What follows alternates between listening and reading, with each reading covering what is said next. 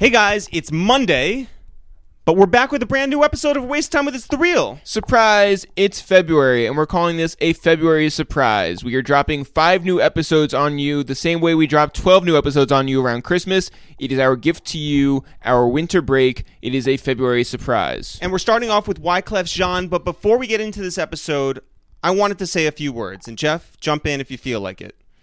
Now, whether you've been rocking with us for nearly a decade, or if you're brand new to us, thanks to this very here podcast, we appreciate you. We're just two kids who grew up loving hip-hop music and hip-hop culture, and a decade in, we are so grateful that we've carved our own lane within this world. Whether it was weekly sketch videos, absurdist interviews on MTV, podcasts, or music videos, you guys have been there to support, to spread the word, and to push us forward. In just a few weeks, we are going to be living out our dream and headlining SOBs here in New York City. It is called Your Girls Tour. And you know who's been on that stage. Everybody from Kanye to Drake to John Legend to 2 Chainz and now us. And now, having attended a million concerts at SOBs over the last 10 years, we know what kind of opportunity this is, and we've been working very hard over the last 2 months getting ready for an unforgettable night. So, listen, we don't just want to show up at SOBs on February 23rd.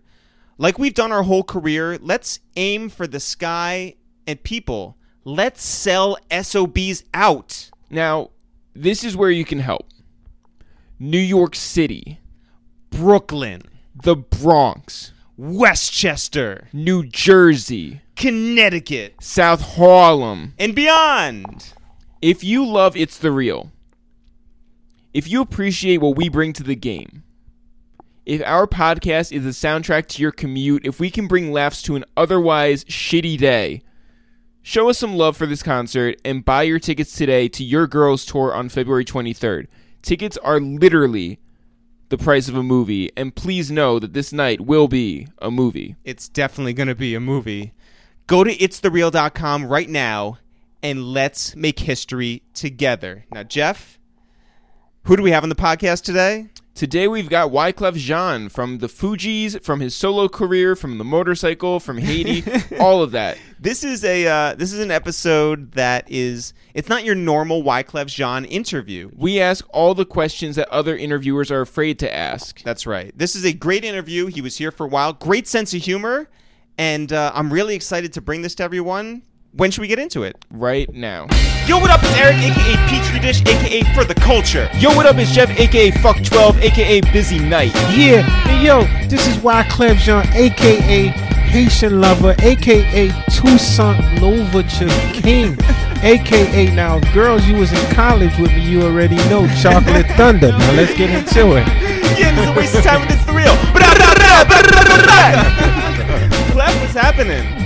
What's up, baby? It feels good to be back in this space, man. Yo, welcome to the Upper West Side. This is so cool, man. No, we appreciate you coming through. I'm feeling the love. You know, for me, this is natural. Like the Fugees, the score. Yeah. Literally Was recorded in this apartment. Oh. Was recorded in this apartment. Yeah, but it was recorded in the Booger basement. So literally, you would walk in the hood, you know, just go downstairs to the basement. My aunt just be cooking upstairs. Like, it's like, hey, just go to the basement. So you spent much of your adolescence in New Jersey, right? Yeah, between Brooklyn and New Jersey, because what happens is I came from Haiti when I was 10, lived in Brooklyn. So my grandma and everybody's in Brooklyn. So then my father felt Jersey would be better because we was getting into a lot of trouble in Brooklyn. Where in Brooklyn? And I was in Marlboro Projects, Coney Island. Then after that, I was over on Flatbush, then Nostrand, Utica, Avenue J. Wow. Every train stop. Yeah, they literally was like, you know, we was moving around. And finally, my father, who he used to transport cars from like one location to another, barely could speak English. But one day, I guess he was transporting a car from New York to New Jersey, and he sees this sign, and the sign says Garden State, right? Yeah. And he from Haiti. So he read this sign like a state of gardens. Well, and he was a farmer. So he's like, yo, we gonna move to farmland. Oh my God. So and then we end up in East Orange and in Newark. Well, Orange surprisingly doesn't farm oranges. Yeah. But you know what's interesting to us is like if we think about like famous rappers from New Jersey, like everyone has the same list, right? It's like Queen Latifah, Naughty by Nature, Joe Budden, Redman. But like I feel like people don't give you your Jersey props. How much was New Jersey a part of making who you are today? I mean, well, it's as crazy as to say like I will be in the New Jersey Hall of Fame. Yeah. So I think that finally they are giving me a prize, because what happened with Jersey. I don't know how much more Jerseyan I could be. They should name a rest stop after you. Yeah, to actually. Fuck Woodrow Wilson. Yeah, exactly. So, Catholic high school, East Orange, New Jersey, Our Lady Help of Christian. That's where I went to. Then high school, I went to Wellsburg High School in Newark. You know what I mean? So I'm straight up South Orange bully heavy. So I don't know. You know what I'm saying? I think it's because when I rep, I'm always repping Jersey and Brooklyn. And then because my grandma, because that side of the West Indies, every weekend we be in Brooklyn. But, Jersey is where I credit a lot of it to, battle rapping, just studying, learning the culture, the versatility of music from rock to rap. All of that I learned in Jersey, By the way, we were just talking about how you're a huge battle rap fan, like Smack DVDs and all that. Well, I mean, I'm part of the... So when I was battling in high school, my first name is Nell. So my name was Nelly Nell. And anybody who's listening to this from Wellsburg, you already know I used to tear their asses in half. So battle rapping for me was personal, because coming from Haiti and they was picking on Haitian kids, I felt like if I could get my words together, I would have so much to say. So whenever I battled, it was very personally. And look at my English. It was very personally. That's the Haitian coming out. It was very personally. You see? Personally. we have some good friends of ours named Renaud and Wozni who are Haitian and proud Haitians and all that. Good. And they came on the podcast and they were talking about there's lots of like speculation online as to who is secretly Haitian, and they were naming because there's always been like Russell Westbrook. Yeah, Russell Westbrook and Shaquille O'Neal and LeBron James and Mary J. Blige, and a lot of people like speculate that YG they think is like secretly Haitian. Do you have any secret Haitians? Yeah, any people you think are Man, it's secretly so funny because when we started this movement, you know what I'm saying to you, we had the Zoe Pound. You know what I'm saying? So Maca Zoe, that's my brother. He's doing double life in prison. Wow. Everybody you hear in Zoe Pound, that's the leader of the Zoe, my good friend. So you also have those guys that would put Haitian in front of their names, like Haitian Jack. He'll let you know, yo, I'm Haitian. Yeah. And it's so funny because Usher, right? Oh, me and Usher, listen. So I'm the one who started the Usher rumor. Oh, you did? Okay. Ask Usher when you're interviewing. He'll tell y'all. So I used to do an event in Miami every year. Like, this is like way before all the crazy events that are popping now. So I had one of the events in Bayfront Park. So I was caking because I was the only event. So basically, if you was a celebrity, I'll bring you out every year and we'll rock. So I brought Usher out one year. So Usher was like, what I'm going to do? I said, yo, me, we going to go out there and we going to catch a vibe. So literally when Usher went, I gave him like a Creole word. I was like the basic Creole word. You know what I mean? I was like, say shalom sak passe. Now I was like, say sak passe, right? So he goes out there and he's doing his thing and then he's like, sak passe na boule. All of a sudden the Haitian was like, yo, I told you, man. I told you Usher's Haitian, man. Like, yo, I don't know how he kept it that long, man. Yo, and even when I talk, Haitians got this thing in their brain. When they put it in their brain, you can't talk sense to them about who's Haitian or not.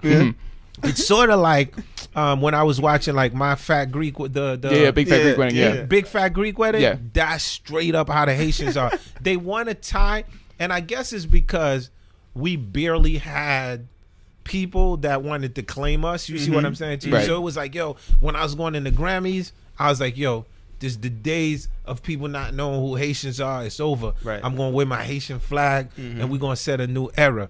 But it's so funny because even before that, even when I talked to some Haitians, they was like, man, that was brave of you because it wasn't really cool. We was more acting like we were Jamaicans. You know what I mean? Yeah, right. So now every clique is protected by a Zoe. You know what I'm saying? Another thing I want to talk about too is live at Daryl's house. Uh-huh. Like, we're the biggest Hall & Oates fans ever. Likewise. And what is it like to go to his house and just jam?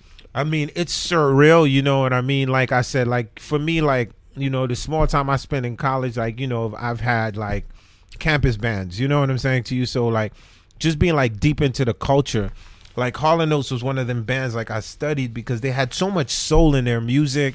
And I was like, yo, how's this dude playing the keys? He sounded like Stevie Wonder with these chords, and their harmonies Oh my God. was crazy. So Dara, I gave him I had an idea, and we're still recording it for Carnival 3. It's not finished yet. So I had an idea, Pusha T, Yeah.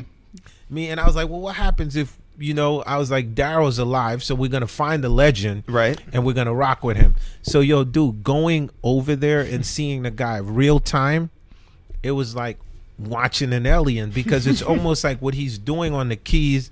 He opens up his voice and dude sounds the same. And it was an incredible experience for me because those are the people like, because I'm so like ahead of my time, bro. Like I'm just like way like when someone's thinking of now, I mean, I walk around with my guitar, as you can see. Yeah. I think like I'm from the 60s or something. I was just recreated or That's something. behind time. Right? Yeah. I'm behind time. I'm like so back, like, you know what I mean? I'm like so like old into that spirit. So when them guys see me, whether if it's him, whether if it's there's another one that I hadn't gone to November, Bob Dylan. Oh, right. Bob Yeah, Dylan. that guy. Yeah. Yeah. So whether if it's like Dylan or getting a chance to jam with Prince when he has the place in California when he did that, or spending time with Michael Jackson in the studio, it bugs me out because it's almost like you got to pinch yourself literally. Right. Yeah. Because I'm like, yo, this is like y'all the soundtrack to my life. I was just gushing out there over Tony. Oh my God. And I was like, yo, Tony, y'all understand, man. It never rained. I said I couldn't even speak English, but I still was like, it never rained in Southern California. They tell me. You know what I'm saying? Yeah, Tony, Haitian too. I feel like you're like the king of the weird collab. Like you like really go outside the box and you'll pull in The Rock. The Rock. Yo, dude, this is where it comes from, right? Talk about ahead of your time, by the way. Yeah, shout out to The Rock, my man. So this is where it comes from. I'm from the church, right? So like the movie The Five Heartbeats, I'm choir boy. So so every Sunday in my daddy's church, I had to pick the tenor that I was going to sing, and I had to put all the songs together. So now when the hymn book didn't have no song, my daddy looked at me and was like, well, you make up a song then.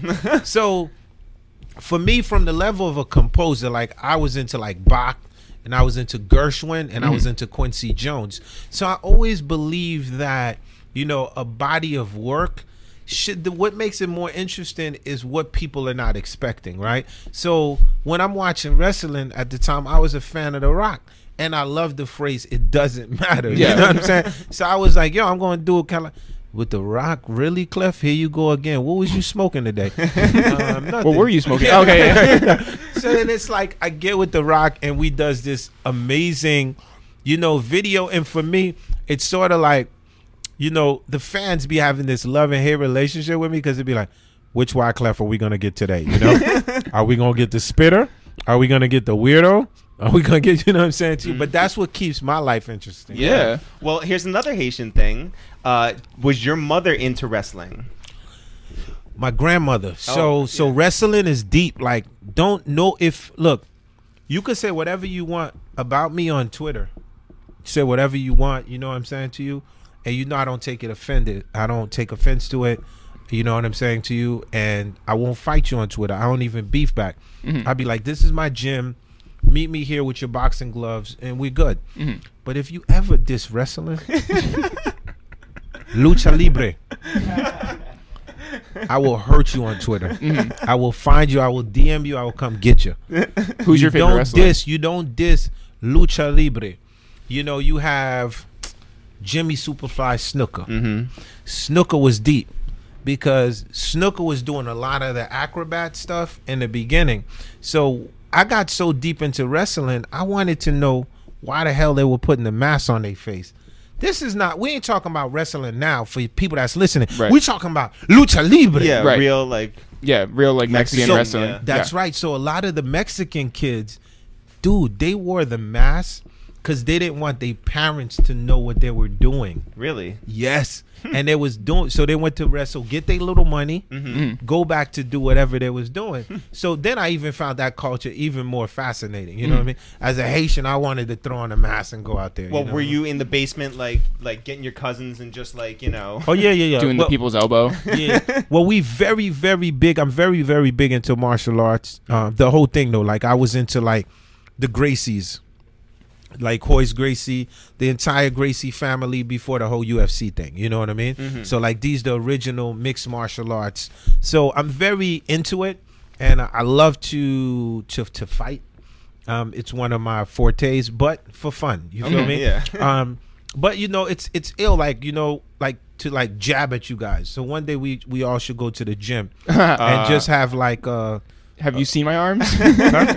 No, but that's what's gonna make it fun. We're just gonna do like some cool shit. Yeah. We could do some like cool. You know what? Martial arts takes you to a very deep place, like Bruce Lee. You know, different. Just the level of like chi. What you can actually accomplish with your human body, bro.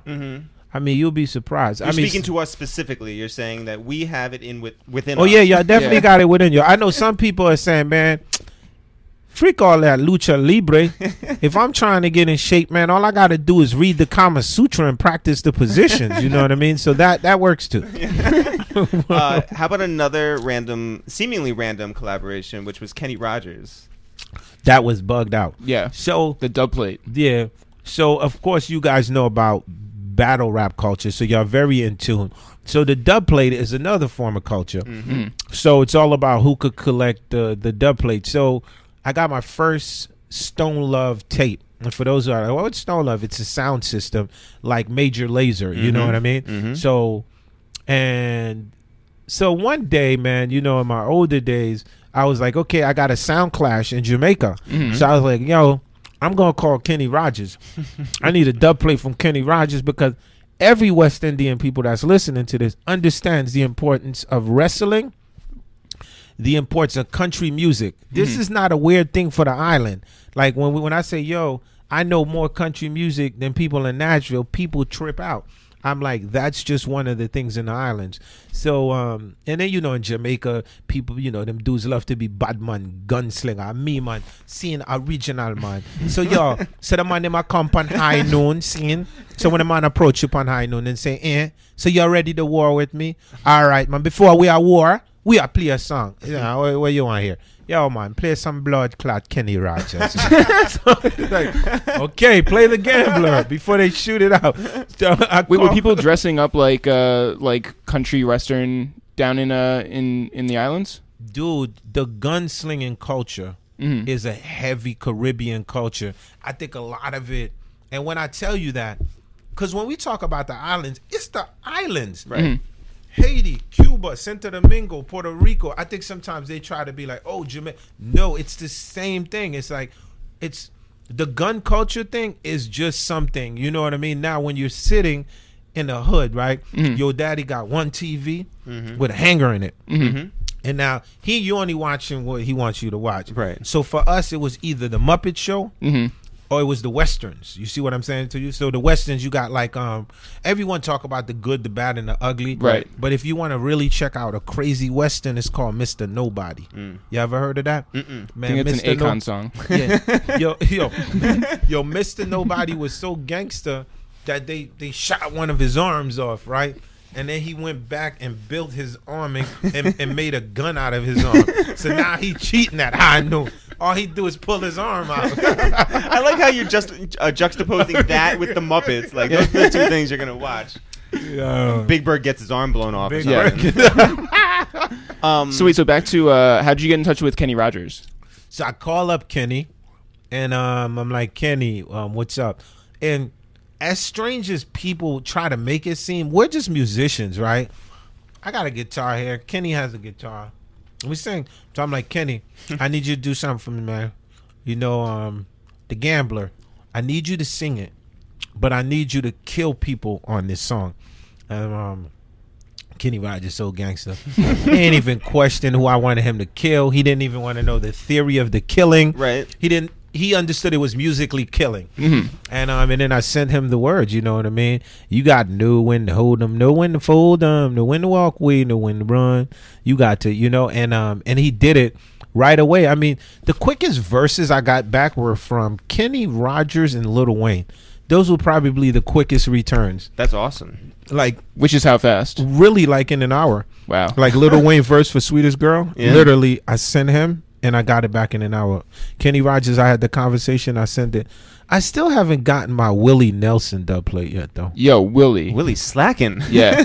Willie probably high somewhere right now. Did yes, yeah. probably. Did Kenny Rogers know what a ducat was? He knew what a dub plate was because I broke it down to him. He understood it. You see what I'm saying to you? And if I wanted Kenny Rogers to be like, tell a motherfucker, that he would say it because he understood that it was in the arena of one DJ versus another DJ, just like you watch Nashville, one country star versus another. So they get it with the theory. Yeah. How did you get the Whitney Houston dub plate? Same way. So the dub plate thing is a hobby of mine. So I just love to collect people singing the songs a lot of the songs that I write. I like to get them in dub plate form. Then as a fan, I love to get stuff that no one else can get. So with Whitney, she was so charming. I was like, Whitney, I need you to do this. And at the time Dennis Brown died, she didn't know who Dennis Brown was. And I was like, yo, Whitney, say Dennis Brown, rest in peace. She was like, I'll say rest in peace, but I don't know who Dennis Brown is, Clef. You know that, right? So she was like, Dennis Brown. And I was like, okay, do this part. Be like, man like Wyclef, man like, you know, and she's just doing it and laughing. And then she basically cut it for me. I just walked it through it. And everyone enjoyed doing the dub plays because for them, it was just something weird and fun. Like, they didn't know. You know, I even got Kenny G. I got dub plays from Kenny G. Like, how do you have he doesn't sing? I had Kenny G on some patois. I will send you Kenny G and you will trip out. He's going, hey, this is Kenny G. This is the Jewish version of the refugee camp. Sound boy, killer boy. I'm straight up. And then he goes into, Do you realize if you were an aux cord DJ today and you had those dub plates, how much you would like kill any party you went to with just dropping those in there? Yeah, you know, so one of the things that I want to do is, so I love DJing as a soundboard. So the same way you see Major Lazer and them are, that's what I am. So I've had my refugee sound has always been around. Even when I did the score, that's like, I'm thinking like dub plate. Right. Killing Me Softly was done originally in a dub plate form. And then when we send it to the publishers, because I ain't know nothing. They was like, listen, it's either you sing it regular or you don't do the song. Or y'all don't do the song. There'll be no talking about killing and gushing people on this. And I was like, you know what? We don't got time to explain this to the publishers. Let's just do it regularly. You know what I mean? But one of the things I definitely want to do is make sure that the sound part of the refugee sound system of my life, like that part of it, putting out music that's in an eclectic form that people wouldn't know. Just eclectic form, really. SoundCloud vibes. You know what I mean? So we look forward to that. What's the difference between getting "Killing Me Softly" cleared and then getting working with the Bee Gees to get Staying Alive? Staying Alive cleared? Yeah. Well, the Staying Alive, it was a little easier because with the whole Roberta Flack thing, we was coming from a point of view of killing this sound boy with this sound. They didn't get it. With the Bee Gees, I mean, the minute they heard it, they just got it. They just thought it was a cool twist of their record, you know, Staying Alive. Yeah. So usually, like, when I take these covers, I have to be a fan first of the record, of the movie, of the story, because I want to paint this picture. So with the Bee Gees one, Staying Alive, if you've seen it, we took it all the way, like, even all the way down to the John Travolta video. Like, we took it all the way, and that's what was cool about it. So going back to Jersey, what was growing up in Jersey like in middle school, high school for a Haitian refugee? I mean, it was no joke. I mean, I lived in South Orange Avenue, and at the time, you know, it was a lot of stealing cars. Basically, when my daddy decided he's going to put the church 1108 South Orange, that was the hub of the car theft. You know, like you could hear my dad preaching, and the Lord is coming. Outside. And literally, my dad was gangster, man. He would look at us and go get the car. Go get the car. And we got to literally go to the hood now. Mm-hmm. And I got to get the car. How old were you? I was like 16. Yeah. And then when I go get the car, what are you bringing with you? You going to give me the car. Yeah. I go with two of my cousins. Mm-hmm. You know what I'm saying? I come Did in you guys peace have like first. a wrench? No, not at all. Because watching the cowboy movies, the first thing about the cowboy movies you young guys had to learn The Spurs. the art of negotiation. Spurs, I caught you. So we go in peace first. You feel me? So I go to give you the gospel. Now, I'm telling Moses is telling Pharaoh, let my people go. Now you give me the cars back. Because if you don't do that and I come back with the wrath, you ain't gonna, so 9 times out of 10, we got the cars back in a peaceful fashion. But that 10% of yeah. that, 10% of that, those that know me, I mean, it's even in my book, Purpose, one time I'm in the hood and I'm looking outside the window and my brother goes to the Chinese store. And inside of this Chinese store, 2 big dudes is outside. And when he's walking in, I hear I see they're having a conversation with him, and they just slapped him up. So I'm waiting for my brother to slap them back. And his name is Sadek, and he just comes back to the house. So I'm like, Dek, what happened? He's like, yo, I ain't have to slap him. I know that you here. So I just need you to go get me my respect back, right? I'm like, oh, really? You could just, and the kids are bigger than him. And of course, once again, as a Haitian living in America, a young refugee, by the time I looked out by the Chinese store, it was like 5 or 6 of them. So I was like, okay, I have to come up with a strategy. True story.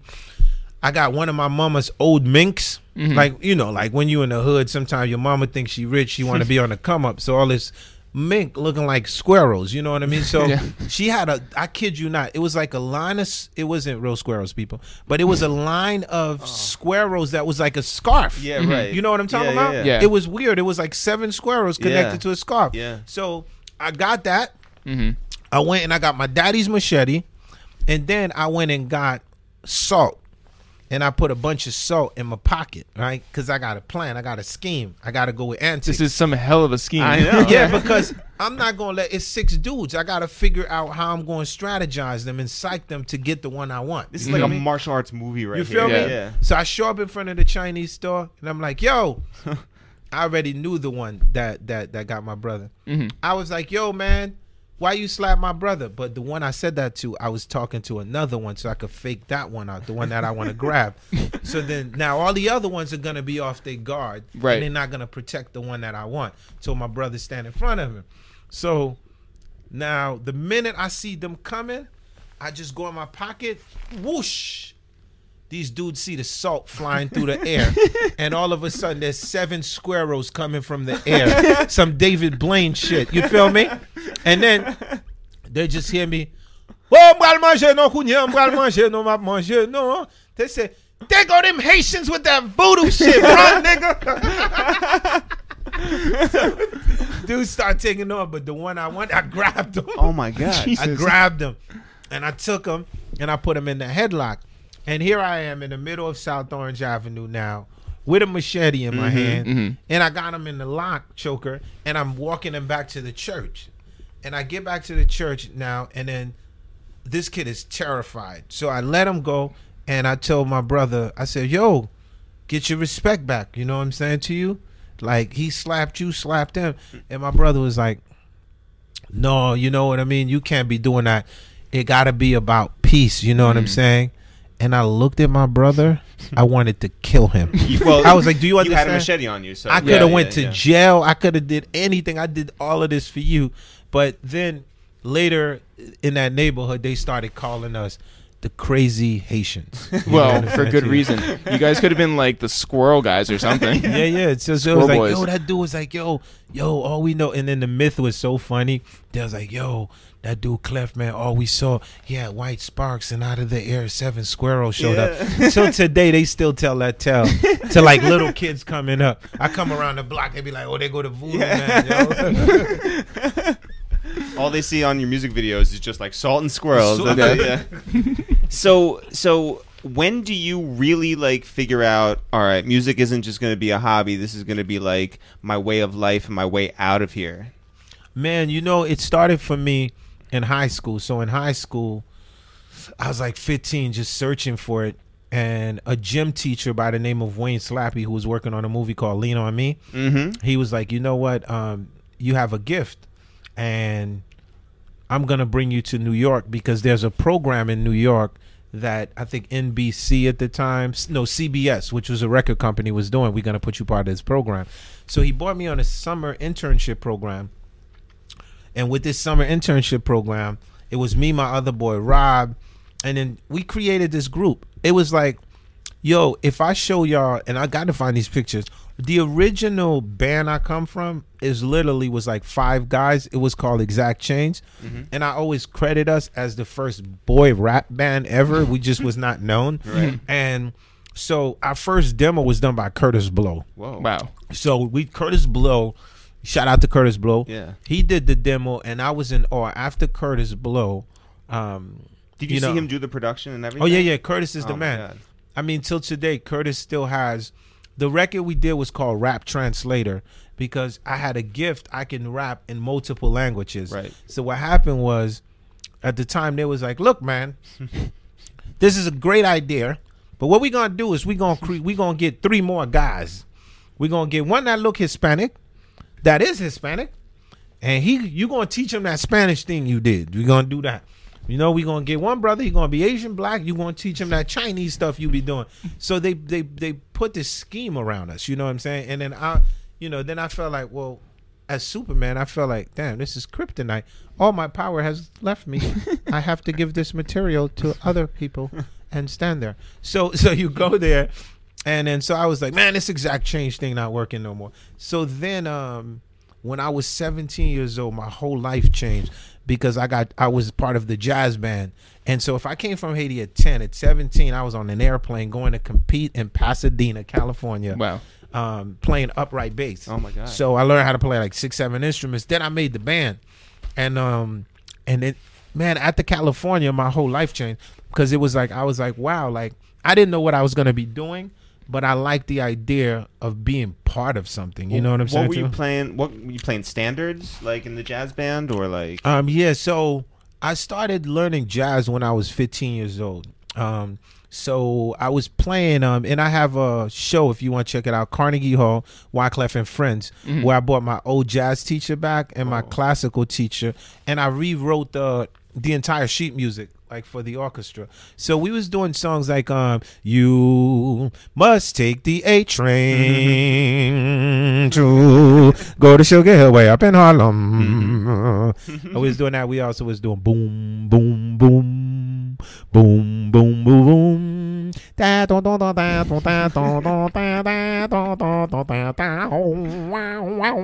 know, like these are like the cool standards. But what I was doing was, I'll never forget it. Similar to the movie Whiplash, my jazz teacher was real tough. And what happened was, that's an understatement from Whiplash. Yeah. So, but what happened was, I was hearing it different. Like when I was listening to Art Blakey or like Thelonious Monk, I was just hearing it different. So what I told the jazz band when the teacher wasn't there, I always remember, I said at measure 32, we gonna flip it. And we're going to do a hip-hop rhythm over A-Train, you see? So think about it, though. At that time, these teachers are so strategic, and we're going to a competition, dude. Man, we get to the competition, and I'm playing the upright, so I'm running the whole thing, and I look at my dudes, you know what I mean? They're like, F what the jazz teacher saying, just follow Clef. In competition? In competition. And then we broke into the A-Train, you know, mistake, and then we broke boom, boom, boom, boom, almost like a tribe vibe. Yeah. Man, this jazz teacher literally killed me when I got off the stage. But while he was like on me, I was like, listen. They was like, first place from Felsberg High School, Jasmine. So it's sort of like it was a surreal moment because like we won. Yeah. And we was coming from Jersey, and it was deep because from then I knew that I would be doing some kind of music, but I didn't know to the capacity of what it would be. I just know. I said, man, you know what? Whether if I'm teaching music or playing at a bar or at the garden, I'm going to be writing some music for some people. I didn't know who it was yet, though. Yeah. What'd you think of Whiplash, by the way? Very good movie. Very cool. Because as a student of the culture and that has studied, first I learned just naturally how to play music and instruments and all that. Then I went to the institution, and the institution, what they was teaching me was reverse, right? Because it's like, okay, they're like, this is Dorian. This is Mixolydian. This is Ionian. This is your homework for the night. Like you go and then you go like this. And then I said, but I already know this. And they said, okay, that's the name of it now. So it was like I learned in reverse. So everything that I knew how to do, the institution taught me the theory of it. And I know how anal those teachers are. You know what I mean? That's why I like Whiplash. Yeah. The Carnegie Hall show. I was going to say.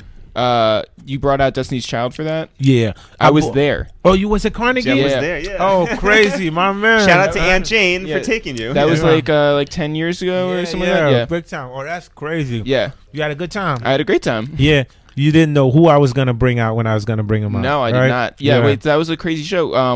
It was Destiny's Child. Who else did you bring out? I had Stevie Wonder. Yep. That's a big one. Yeah. I had Eric Clapton. Yeah, I that's a had good one. Charlotte Church. I had Mark good. Anthony. Yeah, it was Naomi Campbell in the crowd. So that show was me taking it back to my high school days. That was the whole concept. I said, I want to do something because they was taking music from the schools.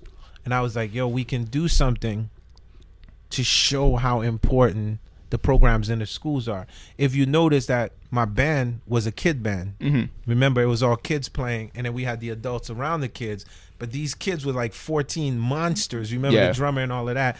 So all of that was a tribute to my high school. Also, this was like way more than 10 years ago. When was this? Yeah. This was like 10, 12 years ago. Okay. Yeah. But you were there. I was there, I promise. Aunt Jane was there too. No, you definitely was there if you said Destiny Child. Yeah, wait, what was first of all, like that must have been Beyonce and all of their first time at Carnegie Hall. Yeah, of right. course. So like what was it like for them? Like what was it like for you to bring them there? Well, for me, I've always been like a culture bunny. So like with Destiny Child, after I did the carnival, I was brought in to do a record for them called No No No, because they was trying to get them a chart position, right? So and it worked. By the way. Yeah, but so much more. After that, we went on tour, and all I could say is Beyonce is like a culture bunny. Like she's always just like I'm performing, she's studying me and watching how I'm rocking the crowd, you know. So a lot of times, so for me, Carnegie Hall was gonna be a big thing. And for me, I just wanted those artists that was there, even if they look back like 30 years when they're like become super big or whatever, that's one event that they'd be like, this was a great one, because that hall is so prestigious and so legendary. And you know, rappers, like a rapper be like, yo, I'm going, you know what I'm saying? I think it was probably me, maybe Latifah and Jay-Z. The only people that really, you know what I mean? And I played there before Jay, you know what I mean? Who were you most excited to bring out there? That night, Yeah. man, Because you named some like very big names. the most classic moment was Stevie Wonder was late, and he was supposed to be on this song because I had Third World. Remember Third World was performing, Yeah. Now that we found love, what are we gonna do? And I'm like, Stevie's like, okay, I'm around the corner, I'm boom, you know what I mean? So I'm looking real cool, like jamming, but you know, I'm getting my notes, and dude's like, yo, Stevie's in the back. So when you watch the tape and I go to Third World, I say, I'll be right back. I'm going to go get somebody. So literally I walk, and then it's freaking Stevie Wonder with the harmonica already plugged up, ready. Oh man, priceless moment. Can you talk about what life was like when the Fugees really broke? Yeah, I mean, it was a huge change. It's sort of like, it's the dreamer, you know what I mean? Like you work hard and it didn't happen overnight. you go through like labels saying it's weird, you know, why is he holding a guitar and rapping at the same time? So they didn't get it. Which ghetto is he from? That no, because at the time you gotta understand the side of hip hop that was working, it was safe. Mm-hmm. Everybody was safe. It was like the idea of like, this guy's gonna do what? He's gonna play Bob Marley and then rap. Oh, she's gonna sing John Lennon and then spit. Like, which part of the hood? So then they started giving it weird names. They was like, oh, maybe they're not hip hop, maybe they're alternative. Until they heard us on the radio, and then we'd be like, yo, throw on a beat, we're gonna do what we do. And then it was like, oh, well, who was the A&R who signed you in the first place? Well, we were signed to a production company first called La Jam, and I always credit the Fugees, true being the Fugees, to Khalees Bayan. Khalees is Ronald Bell. He's the one that got Kool and the Gang popping, Jungle Boogie and all of that stuff. He's the first person we were signed to. When we was in the studio with him, I was in church. They brought me in the studio, and he heard the Fugees was 4 people, 2 guys and 2 girls. He was like, yo, there's a frequency going on here. And then so he was like the first person, you know what I mean? And after that, we had a product manager. And the first album was called Blunted on Reality. It was a very dark, hard album. After that, Salam Remy, who did the remix to Nappy Heads. Salam was like a mentor of mine because, you know, we was similar age, and it was like, yo, it was dope to see a kid doing it, and he already had records on the charts. And then so me and him, we had a 101 before the Fugees, because he was like, yo, I heard you a scientist like me. So we had a whole crazy talk. Then I bought the Fugees. We did Nappy Heads, which was incredible. We recorded it and flew back to Europe. We was opening up for Das Effects. So here we are at a Das Effect. Bums, skibbity bums, skibbity bum hunt. I got the door. The rap, and I can see fire. Oh, dilly dum. And we like, yo, and we're the Fugees, and we're opening up for Das Effects. Can you imagine this underground place? And then I show up, dong, dong, dong, dong, dong, you know, and the kids start to vibe, you know, and even Das Effects, they look surprised because they didn't even see what was going on. It just looked like, what's going on here? Because we're Das Effects and we're Bum Skibbity Bum Hunt, and these kids don't have a record out yet, but they just playing music and the crowd is just going with it. Like, what are we missing here? You know, they thought the crowd wanted effects. You know, but they did. But what happens is the crowd wanted more than effects, and if you give them music, they're gonna accept the music. And the thing is, I think that day they started to notice, holy crap, like this like wave is like starting to pass. Because my thing was like, we wanted to be a hip hop band. Like we was like, yo, I'm not, we gotta play instruments. Like I was like, we have to be different. The only thing that's gonna separate us when we show up, people like, they're really singing, they're really playing, they're so versatile. So we had that in our head. So by the time the score blew up, we was like in England, and we was touring, we was moving around. And by the time you call 6 of your friends, you know what I'm saying to you, it's really off the TV by then, you know what I mean? And that reality struck. Because like within that year, you know what I mean? Like, it's crazy because you're like 20 something and then you have more money than like people will have in an entire like 4 lifetimes, you know? I mean, than an island that you came from. Yeah. And then when people was talking about like they be on jets and all of that, right? Yo, we was like flying the Concorde. So it wasn't even, it was like some spaceship, like, you know what I mean, that literally take you from New York to France in like 3 hours, like defining So for me, that was the coolest thing I loved about the Fugees. The music was great, but every time we're better. Like, you know what I mean? You know how artists be like, I don't want to go on the plane. Like, yo, we on the Concorde, let's go. Did you visit the pilot? Oh yeah, 100%. Yo, that you got your wings. Yo, that plane is so small, bro. How small is it? Man, that plane is so small. I couldn't even see my face, man. Now that plane is small. Wait, you were in Europe and you guys broke, and then you came back to America, and we're just like, oh, big time. Yeah, big time. That's you know crazy. What I mean? Yeah, because we broke in Europe, and then in America, we ain't breaking the East Coast first, no matter what anybody said. That's what I've been saying. Yeah, we broke in the West Coast. Really? Like, when everybody was listening to Tribe and all of that, we love Tribe and all of that. Lauren was listening to Tribe and all that. Me, I was listening to hieroglyphics. Mm-hmm. I was completely in Oakland. Mm-hmm. I like the military of Oakland. I like the whole movement of what Oakland was doing. And I identify with them dudes. That's why some of the score, when you hearing like me going, we used to be number 10. Now we permanent at 1. And like if you listen to the hieroglyphics, like a lot of their movement, they had like these albums that were moody. You know, you're under like 7 blunts a day Right. to add to what was going on. You Right, know what in I'm saying? reality. Right. So Yeah. you're like zoning into this thing. So by the time we get to New York, it was crazy. I remember one night, Salam was like, Funk Master Flex is going to play the record, right? So we're listening. Flex keeps playing the instrumental, dropping in, you know how he breaks the record. Pull And out of over. nowhere, he's like, yo, Mona Lisa, can I get, man, the minute I heard that, I ran to the phone. Yo, we on that. Man, by the time I got back to the radio, the song was off. Oh, that had to be the biggest thing ever. Biggest thing ever, man. And what was your inspiration when you made the Carnival, the first one?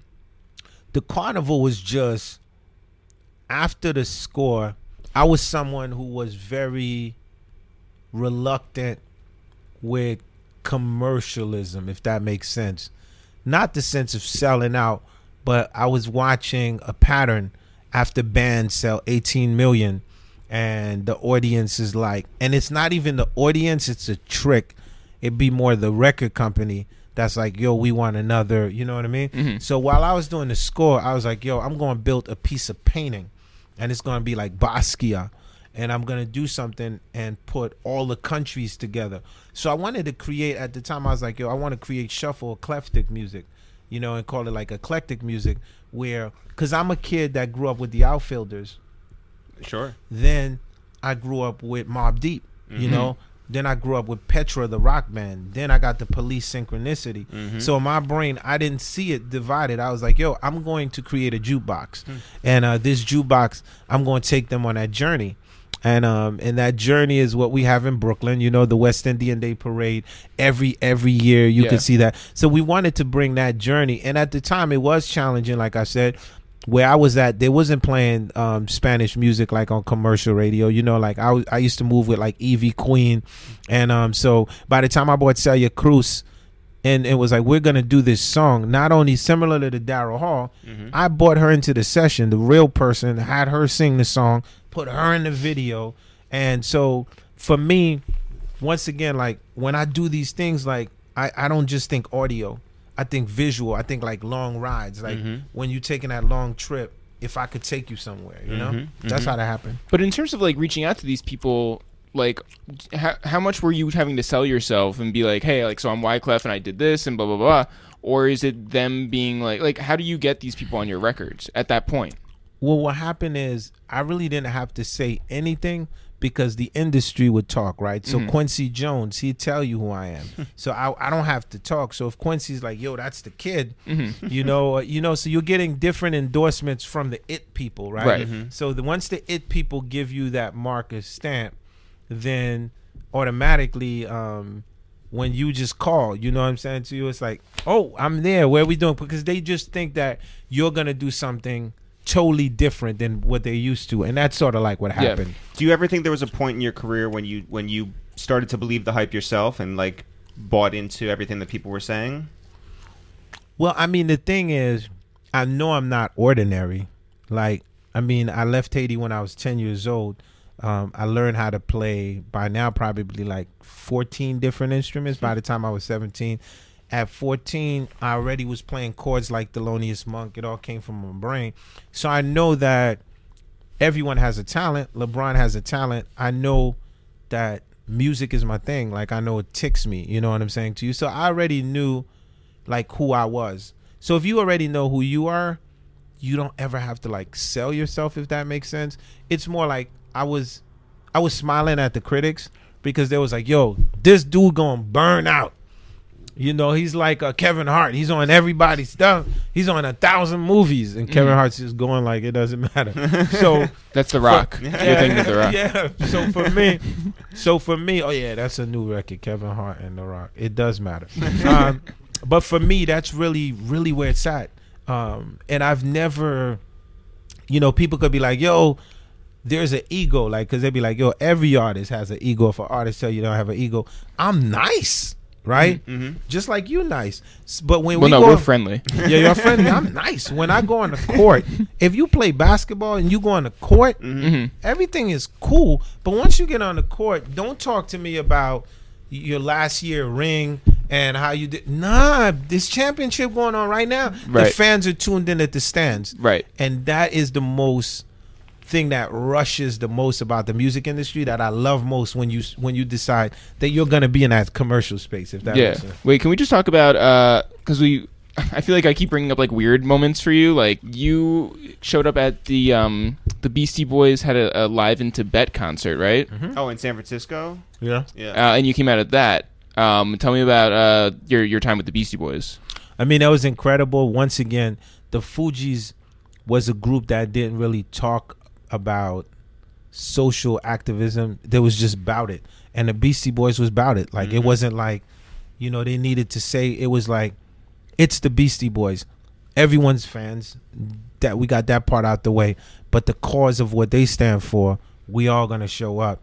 And then it's because of people like the Beastie Boys that would make me like be like, you know what?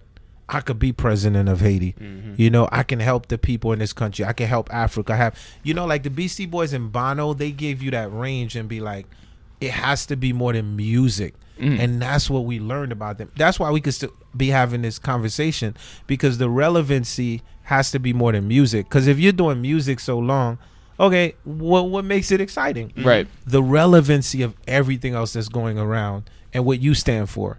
And that was the connection with the Beastie Boys. Since this has been like a whole bunch of like random like notes throughout your career, can you talk about when you worked with Jin the MC? Because we had him up here, Rough Riders, and you were on the first single that he put out. Yeah. What was that like? With I mean, look, he was a award-winning battle rapper. Yeah.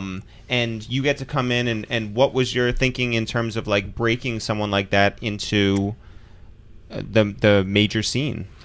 I think like if they took a little more time on his project, he would have been like an Eminem, because he can write. Oh my God, yeah. Concepts, like, you know what I mean? But to me, it's so different, like the way the Fugees were different. Like, cause it was like we the first Haitians to ever become successful on the magnitude that we in. It didn't exist before us.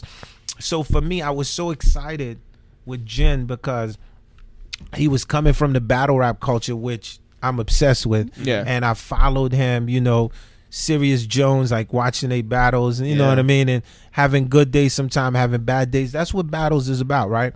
And then him focus on the album. So for me, I just felt like if he had more time, if they really, because it's a lot going on in the Rough Riders. Yeah. But I think like, because it was a bunch of different artists, but I really think like if they took time, a little more time, and say, okay, you know what? We're going to take 3 years on you, and we're going to just let you do you, but we're going to build your project. Because he was like, to me, like, he was like, and I could say that because I used to manage cannabis. I know one time how crazy cannabis was. You know what I'm saying to you? He wore silver paint. Yes, and I knew how Eminem is, how brilliant he was. There was just these kind of MCs that had this brilliancy, and Jin had that same thing with him. Did he teach you Chinese? Yeah, I mean, Ni Hao Ma. That's my man. During that whole Cannabis LL time, was the thought in your head like, yeah, we're going after one of the biggest, most important rappers, period? Well, Cannabis had approached me on that, and he was like, LL had dissed him on his verse, and he was like, people told him, like I'm a tough guy, undercover, that is not really scared of nothing. So if he bought this to me, I would find a way to fix it. So you bring the machete and the salt. Yeah. I was like, yo, to your point, I was like, yo, LL Cool J is the biggest rapper in the world. Right. Ladies love him. Yeah. I said, we don't want to get caught up in a net, dude, where... Because I said, I'm gone to November. The girls is with me right now. I got to be real careful how we do this. Because I am not getting distracted. I am not gonna get Ja Rule distracted Yeah, 50. yeah, Like yeah.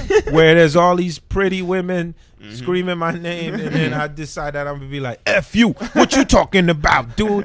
And then the sexy girls run with the other rappers. yeah. I was like, yo, we gotta be smart. And then I told him, I was like, you sure you want to do this? And that's my man. I love cannabis till today. He was like, yeah. So came up with the scheme, got Mike Tyson. We did second round knockout. And the record exploded. Then LL got mad. He did a record, called me the Bob Marley Imposter. Then I came back and I did a record called What's Clef Got to Do With It? Yeah, yeah. To protect the chessboard, I had Naomi Campbell diss him at the end of the record because I didn't want to lose my female base. But once again, to say that, we all look up to LL. LL is one of the greatest rappers. And at the end of the day, we go through, battle rap. It's healthy. It's a phase. We all go through it. You know what I mean? But once again, at the end of the day, I thought that was a very exciting time. Like New York loved it. It was incredible. LL got mad.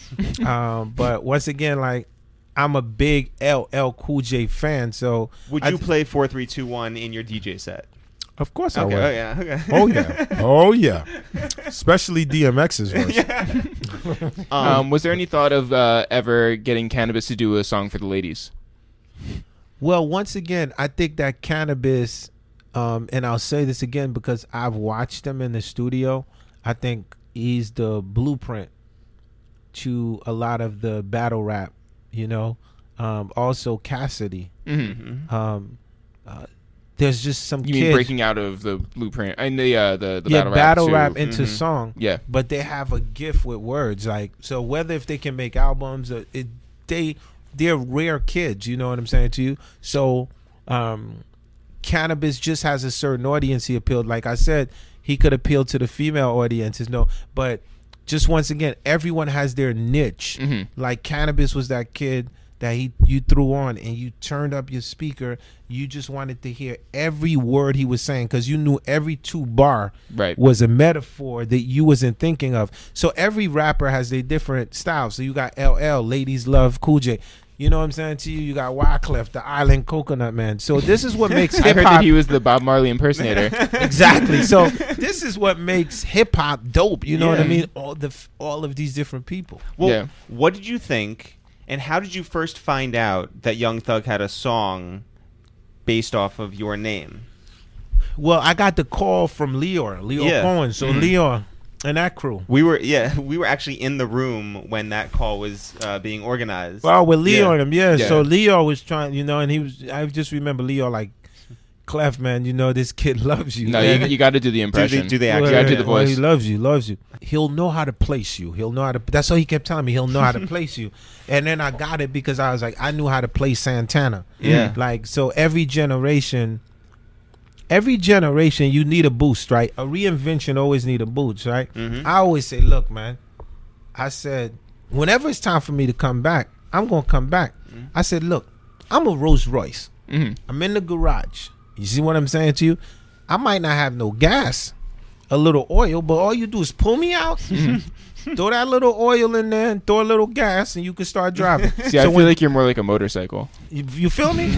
So once Thugger said, Wyclef Jean, so I get to Atlanta, and he's like, look, bloody, my shirt, Haiti. My daughter named Haiti. My project's named Haiti. We even got a Haiti handshake. Man, I love Haiti. I wish I was from Haiti, man. Was there any part of you that was like, what? So that was so incredible, that's my little bloody. But once again, you can't even make this stuff up, right? Because to inspire generations, every generation get inspired by generation. So when we went and he was like, man, I just learned how to do trap music. Let me show you why you inspire me. He started playing me all these acoustic records with 808s, these incredible hooks and all of that. And once again, I already know how amazing he was going to be because I listen to frequency. I'm more, because most of my songs are built off of hooks and melodies. So I'm more like, the way that this kid is patternizing his melodies is not ordinary. And so we got in and we definitely caught a vibe.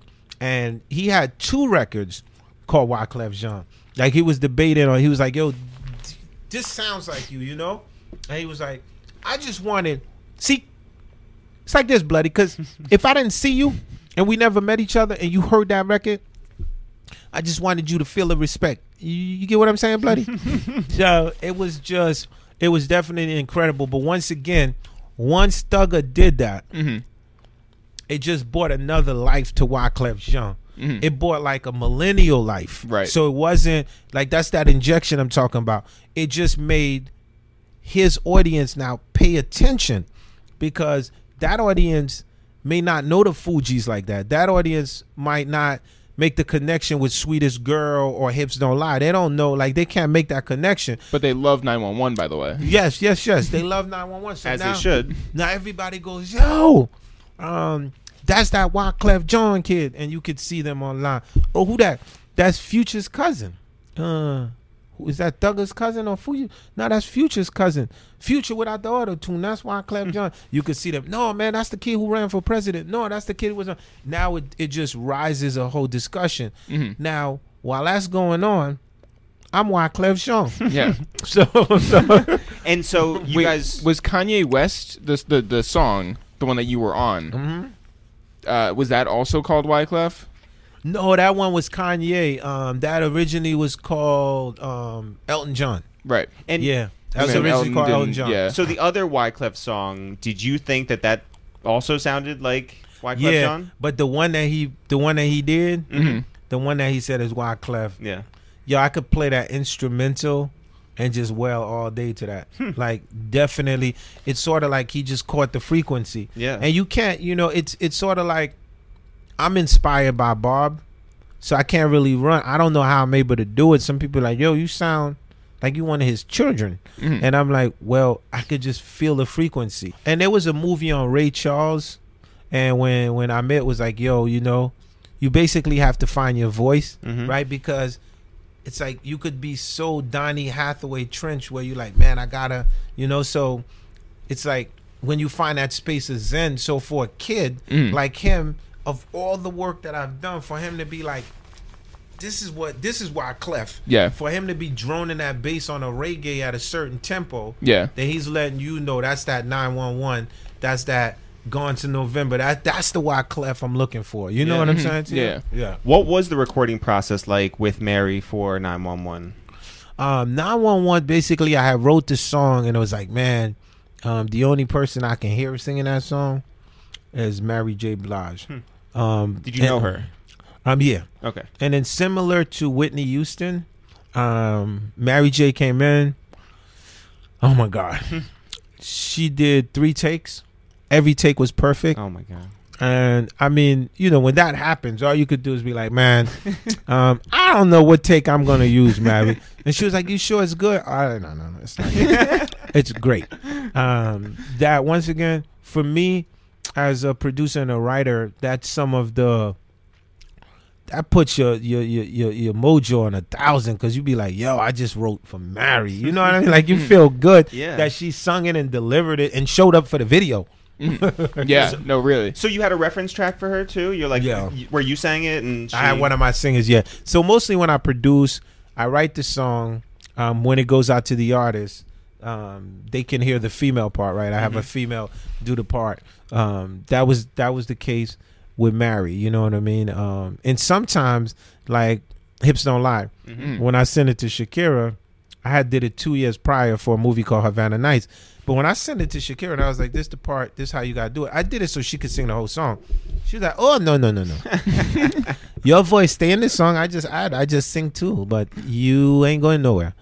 So, I mean, Shakira told me I'm not going nowhere. Now, you really think I'm going to argue with that, huh? No, you're like, please give me some points in the album. Exactly. Joey Badass, you were in the studio with him. What was that like? Incredible. And I got some Joey. Shout out to Joey Badass. He came to see me in Jersey. It was mad late. And I'm sitting on like 3 Joey Badass records right now that the world has not heard. For you or for him? I think I got 2 for him, and I might have 1 for myself. But all of them are for the world. Yeah, all for the world. All for Shakira. Yeah. But I love him so much that I wanted to give him something and something totally different. So I think like he definitely inspired me too in the studio. And I think like I have like 2 or 3 ideas that I'm still putting together for him that because I like to take my time with artists like that, because I just feel like it can't be the regular stuff. He's coming to me for something else, but that could still be in that space of euphoria. So we're searching for it, but sonically it's coming out dope. Lyrically, I don't have to tell y'all nothing. That's Joey, and it was a great experience.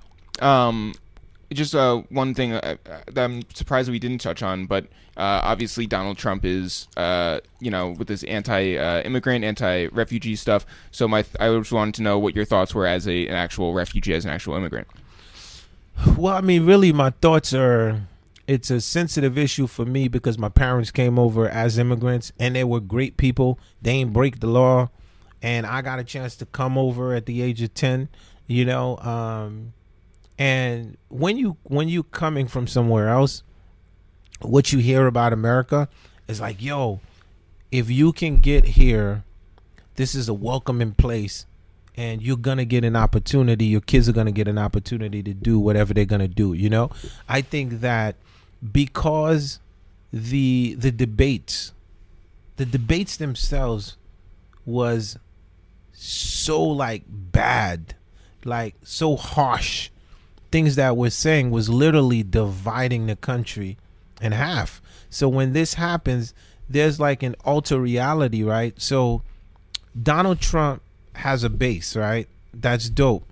But to be the president of everyone, you can't just tweet, listen, sore losers, So because now it's not just a business. You're the president of the whole place. Yeah. So that basically means to be a president, you have to be able to negotiate and to be able to talk with the people. I would just said, man, like I was saying, Trump gets elected. Then the very next day, the women have this march. I just got back from the West Coast. I'm coming in the Kennedy Airport. Mm-hmm. You have this.